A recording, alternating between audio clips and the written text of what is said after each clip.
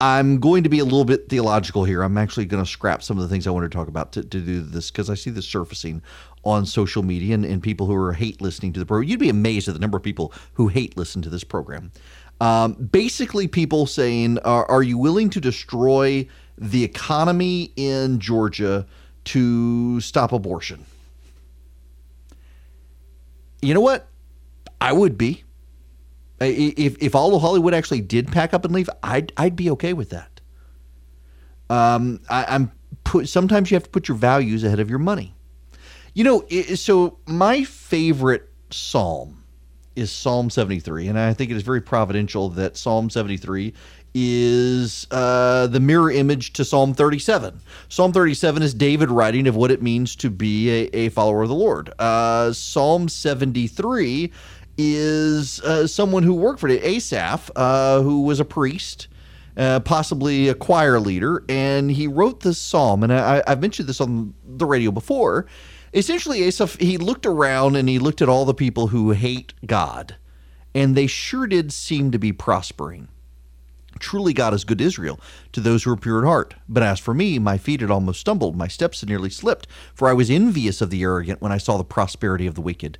They had no pangs until death. Their bodies are fat and sleek. They are not in trouble as others are. They are not stricken like the rest of mankind. Therefore pride is their necklace. Violence covers them as a garment. Their eyes swell out through fatness. Their hearts overflow with follies. They scoff and speak with malice. Lofty, they threaten oppression. They set their mouths against the heavens. Their tongues strut through the earth. Therefore his people turn back to them and find no fault in them. And they say, how can God know? Is there knowledge in the Most High?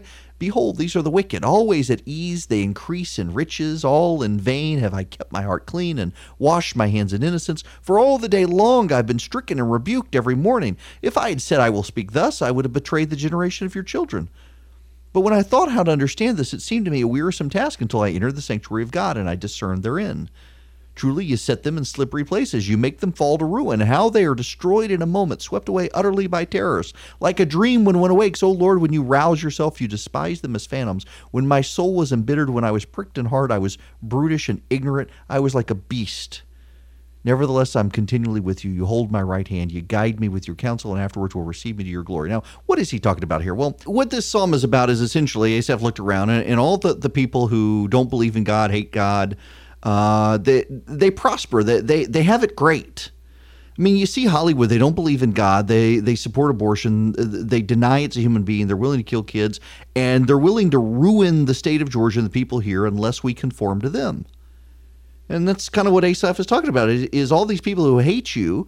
My life is miserable because I'm not willing to go along with it, and I'm angry. If I would just go along with them, I would be turning my back on you, but I would have a way easier time in this life. And it's true. You see that here. You got a lot of people who are willing to say, you know what, screw the kids. We can't lose Hollywood. Keep killing the kids. We can't lose the studio money. Or they're willing to twist everything to, they're not really kids. It doesn't really matter. Or I'm personally opposed, but I don't think the government should do this. They're adopting the arguments of slave owners from the 19th century. It's not really a human being. It really doesn't feel anything. It's my property or my body. Just twisting things just enough. And that's what Asaph is saying. But then he says, you know what? I realize, though, that this is the best the wicked are ever going to have it. It's all downhill for them. And it's a tough road for those who try to be faithful. We're not guaranteed riches in this lifetime. Prosperity gospel is a lie. It's going to be hard for us. People are going to hate us for holding on to our values. But ultimately, those who reject the values, this is the best they're ever going to have it. If anything, it's kind of a mercy from God that they've got it so good. It's a mercy from God that some of these rich Hollywood people, hedonists who don't reject him, they have it in the lap of luxury, and they can do these things and have power and privilege right now because they're never going to have it again.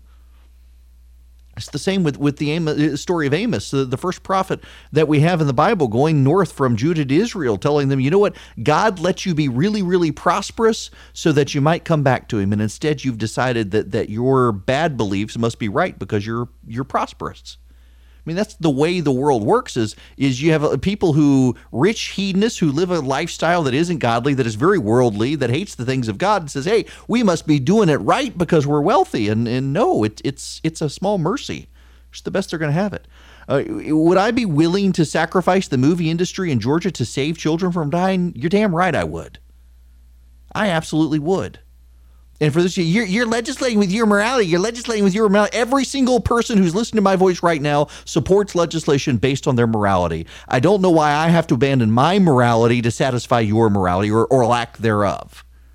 Yeah, I'm willing to have the fight. I'm willing to lose the Hollywood industry to save children from gruesome deaths. The sad thing is there are a lot of people out there who are so willing to put on blinders and say, you know what, they're not even children, because they're afraid of losing the money in their wallet.